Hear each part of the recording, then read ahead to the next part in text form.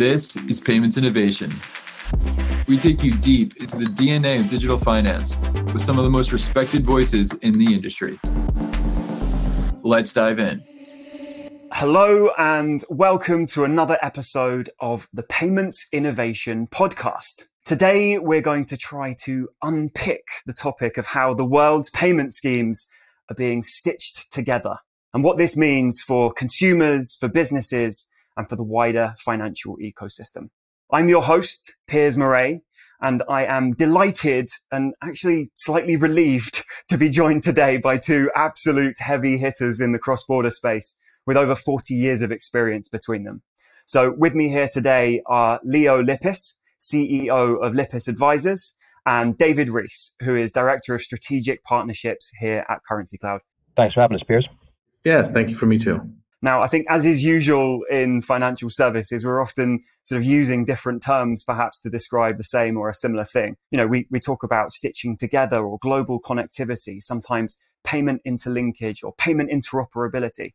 I think probably we need to come back to some basics, maybe a 101. What are we actually talking about here when it comes to payment scheme interlinkage, payment scheme interoperability? I think the idea is that when you look historically at how cross-border payments have been achieved, right, it's typically been done through correspondent banking. This goes back more than 100 years. And so the idea there really is that one bank sends another bank a message that says, debit my bank's account at your bank, and you need to credit your customer with the equivalent amount of money. But the way in which things are headed these days, the idea of interlinking domestic payment systems or national payment systems is the idea that the national payment infrastructures of each country or of each currency or of each region can link together directly with each other and therefore leverage the economies of scale, the straight-through processing ability, and the efficiencies of domestic processing systems by linking those together directly with others. Now, this opportunity has really only arisen within the last 10 years or so as real-time payment systems have become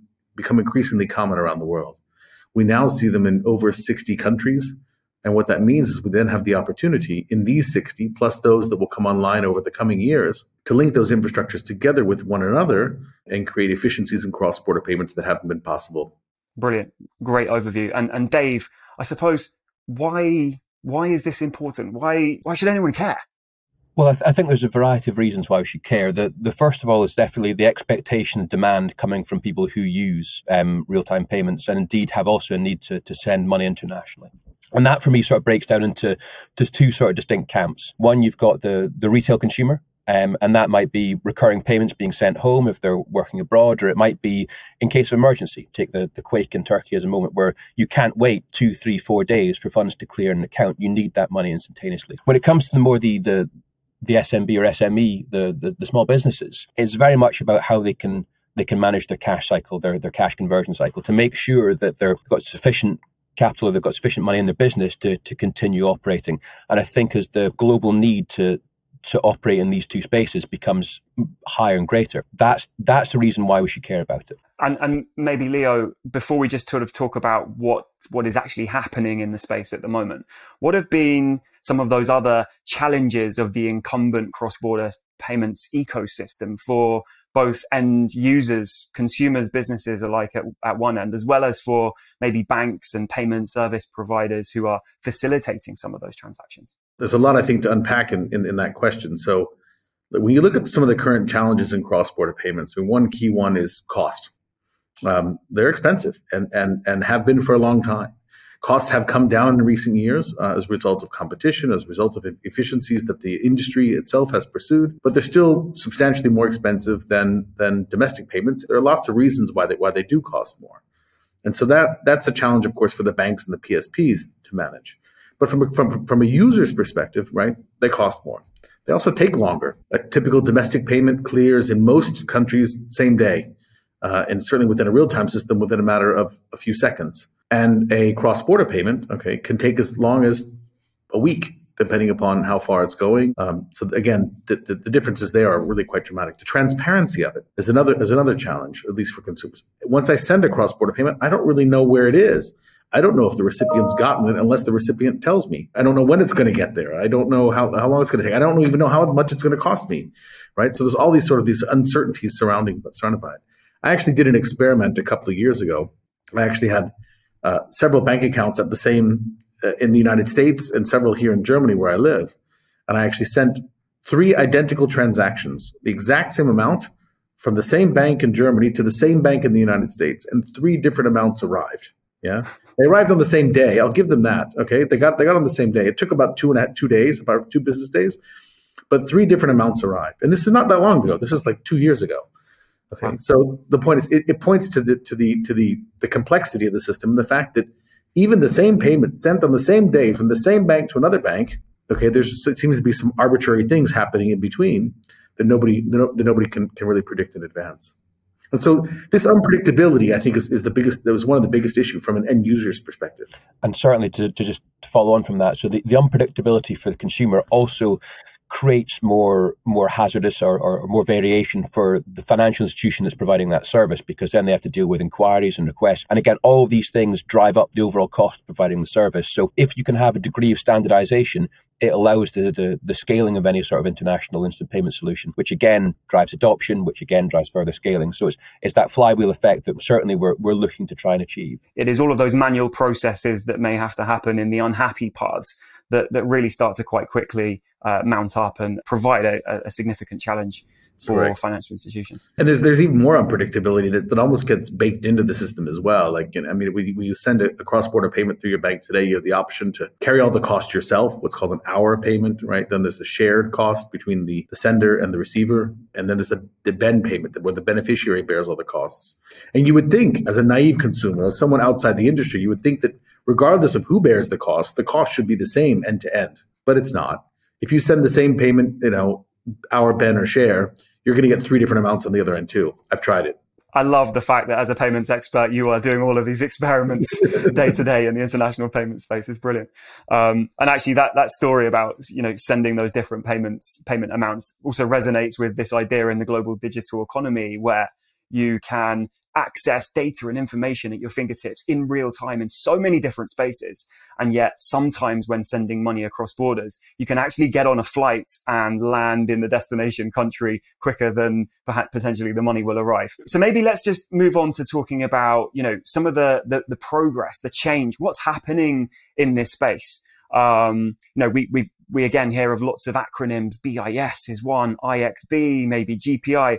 Maybe Leo, you could just give us an overview of some of the real life use cases or cross-border solutions that are being implemented or have recently come to light. I guess the only limitation on this really is how much time do you want me to take here? Because I think there are quite a number of different things going on. One of the earlier links that's been happening that links together real-time infrastructures to create a cross-border payment system was happening between Singapore and Thailand. This happened several years ago, where the Singaporean system and the Thai system linked together what we call a proxy database, one that links together the telephone number and a background bank account, so that consumers in either Thailand or Singapore can walk up to a point of sale or enter a telephone number, scan a QR code, and send a payment from their own bank account in their home country to something in the other country. They also just a few weeks ago launched a similar link between Singapore and India on the same basis. So linking up Singapore's fast system with India's UPI. So those are a couple of things that are going. That was one of some of the early ones. We're also seeing a linkage in probably the most important currency corridor in the world between the euro and the US dollar, where the clearinghouse and EBA clearing are in pilot stage of a system they've dubbed IXB for instant cross-border. But banks are testing it live. The BIS, which we talked about a few minutes ago, has with their innovation hub in Singapore, also put together a system they've dubbed Project Nexus, which creates a hub, sort of a hub and spoke system for connecting up instant payment systems all over the world. Now that's really in the earliest stages of conceptualization and implementation, but we're expecting that to have a big impact in the coming years. Brilliant. And Dave, from your sense, is this really from a retail perspective, or maybe a lower value instant payment retail use case? Or actually, are you starting to see that SMB use case emerge in parallel across these some of the models that Leo's just described? Certainly, the examples that Leo has given is they're not just being done for the sake of it. There's obviously got to be underlying demand. And I think that sort of leads into like a nice segue in the conversation when you think about at what altitude do I want to try and solve this problem. So, Leo, you've alluded to these domestic payment schemes that are being knitted together at much more of their sort of governmental or regulatory level. But then what are the other actors who play in this space who could also offer a comparable, possibly even a better, faster or cheaper service? So thinking like global banks, or indeed it's more the global fintechs, so which Currency Cloud would probably cast themselves in the latter category. And that comes to a qualification process where you think about, well, how many people need to solve this problem? And again, you used the example of the euro dollar flows, which is obviously there's a large proportion of the population, the global population, who could utilize this. How urgent is the problem to go and solve? And then you can decide, well, what is the best actor to try and solve that problem? Because while certainly for me, some of the initiatives that you've just mentioned there, that I think they're crucial for the global economy to continue to develop. But dare I say it, when you're dealing with those sort of national or international level agreements and between governments, it frequently takes a lot longer.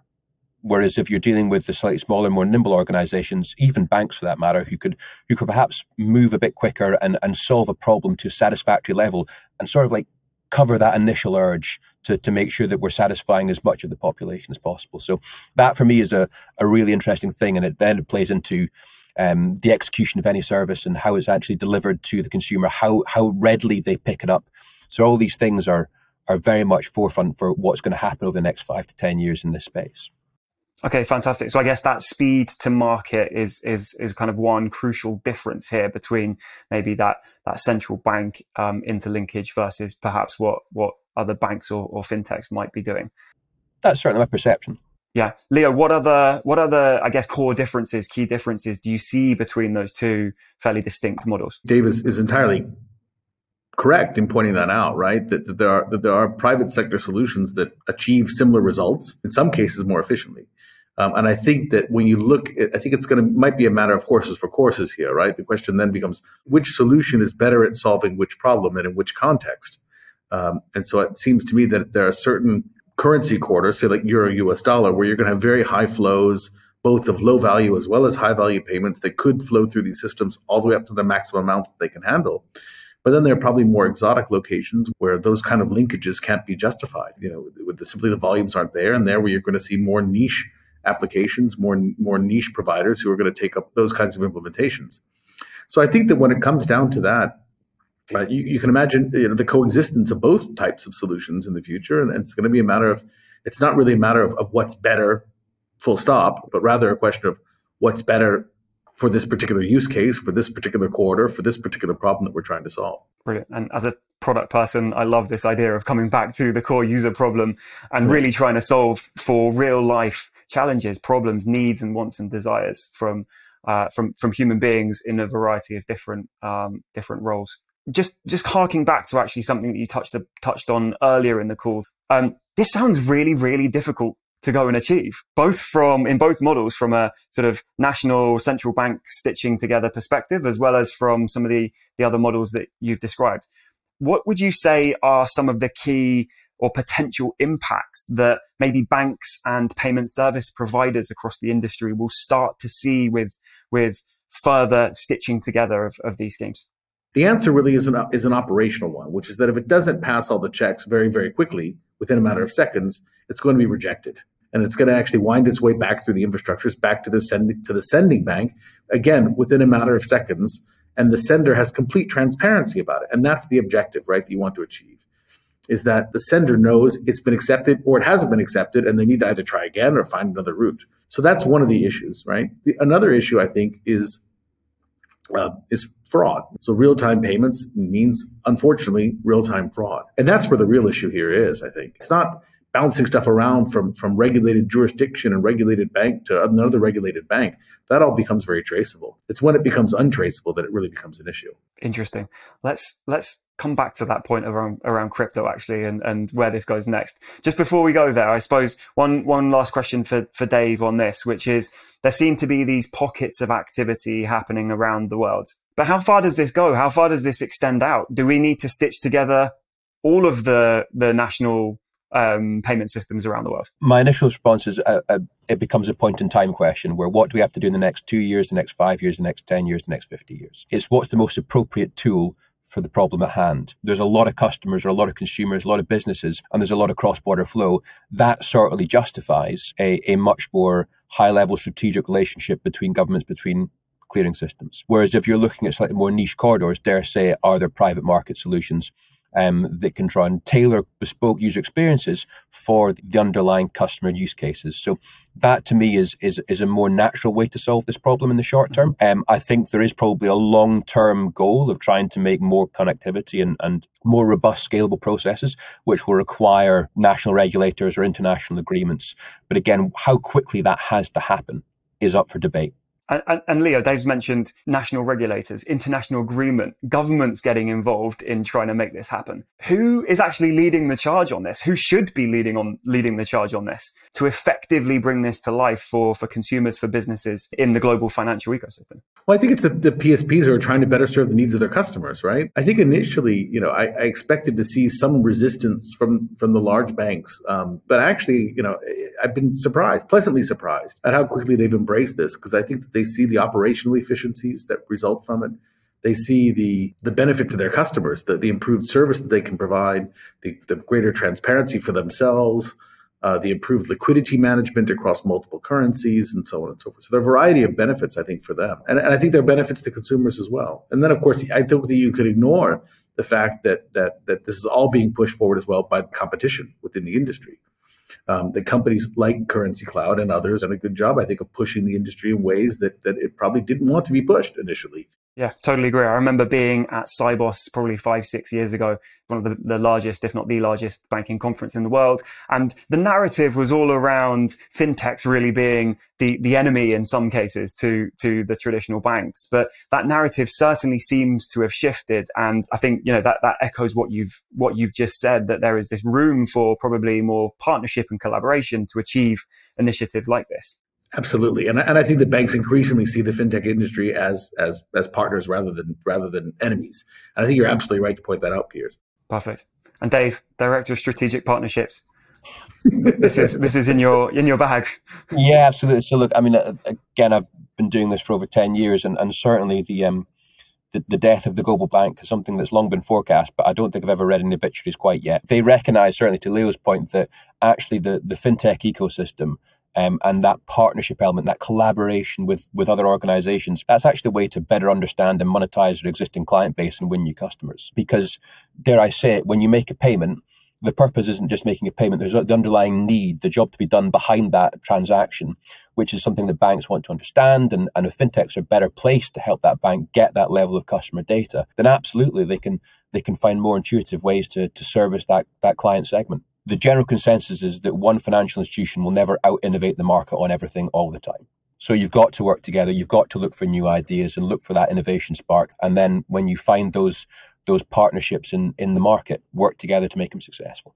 Perfect. So if we then kind of get our crystal balls out and look into the future, Dave, where does this go from where we're at today over the next 2, 5, or even 10 years out? Unfortunately, my crystal ball is rarely that good. But we'll certainly give it a try.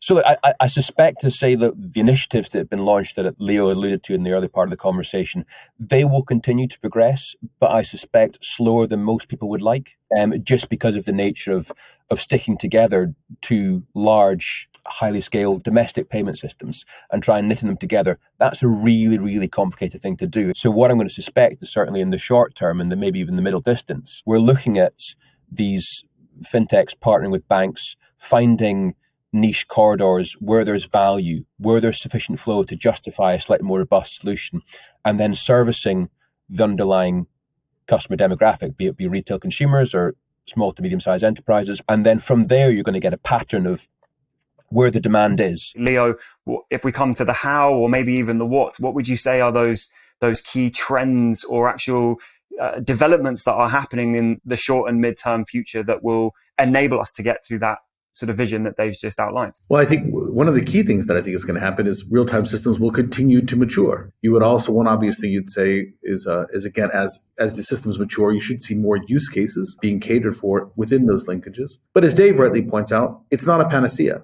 right? It's not going to cure all ills, okay, in all markets for all reasons. The goal of all of this is to make it cheaper, faster, better, right, for everybody involved. And that's ultimately what we're trying to do, which is serve the customer's needs better. We touched on this very briefly earlier on, but there would be a podcast in both payment space or the innovation space wouldn't be complete without a bit more of a mention on cryptocurrency. There was an article I read this morning around something called Project Icebreaker, which is using CBDCs, so central bank digital currencies, to start to link together Sweden, Norway, and I think it was Israel. Again, a BIS-led initiative. Where do you see the role of digital assets, cryptocurrency or stable coins or central bank digital currency starting to play in this space? I think it's safe to say that the general perception of the crypto as an asset class has taken a hit. You see the number of institutions fail. There's certainly maybe a stronger perception that there's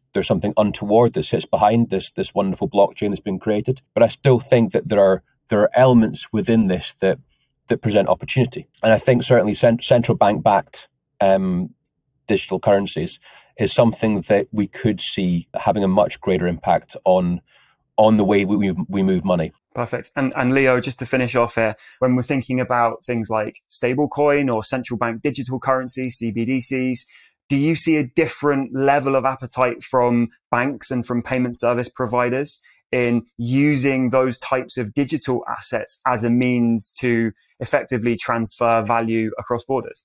So certainly we're seeing a number of experiments within that space with stable coins. With regard to CBDCs, though, I think it's too early, I think is the answer. You know, when you look at what's happening with CBDCs right now, they're really only available in 4 countries, most of which, okay, except with the exception of China, okay, are not countries that really have a big impact on global trade. What's happening is banks are waiting to see what central banks are going to do with CBDCs. And I think it's going to take another 3 to 5 years before we really see any large-scale implementations. Until we have some kind of system like that and interoperability of these CBDCs in a way that allows them to be exchanged freely for each other in the same ways that we can do that with fiat currencies today, I think the answer is we're a long way away before it becomes a real substitute. Brilliant. And to finish off, are there any last parting words of advice or wisdom for listeners on this topic? Anything that we've not shared already that you would like to share and finish off this episode with? I guess what I'd say is that the trend toward operationally more efficient cross-border payments is not to be stopped. This has been happening for quite some time, and I think that it's going to make international trade, international travel, international remittances, all these things. It's going to really aid that over the coming years. Perfect. And Dave, you often refer to within Currency Cloud walls as the Oracle. Any last parting pieces of advice? For me, it harks back to a solution that solves a real problem. And a big enough problem to justify it. So when you typically take a capability or a corridor or a payments capability to the market, you're looking for something that offers that 10x level of improvement on what existed before. So when you're looking at banks or fintechs looking to enable this, that's the sort of benchmark you set for yourself. And again, my firm belief is that's achieved through partnership, through collaboration, and really understanding the end customer that you're trying to service, be it a retail consumer or a small to medium-sized enterprise, or indeed large corporates that have got a global need to move money around the world. And that, for me, is going to be a really, really interesting place because that's where you see the innovation develop fastest. Awesome. I think all that's left to say is that it's been an absolute pleasure, certainly from my end, chatting to you both about what on earth payments interoperability, interlinkage, stitching together of payment schemes actually is, and how that's all starting to happen in front of our eyes, as well as what we can expect over the coming years. Leo, if there are any listeners looking for more information about any of these topics, where can they find you online, on social? Lippasadvisors.com. Brilliant. Well, thank you so much to you both for joining. And to all of our listeners, thank you for tuning in to another episode of the Payments Innovation Podcast. Keep innovating. Thanks for joining us here on Payments Innovation. We'd love to hear your thoughts and ideas about the show. Connect with Currency Cloud on Twitter or LinkedIn to find out more. And remember to subscribe by your favorite podcast player. Until next time.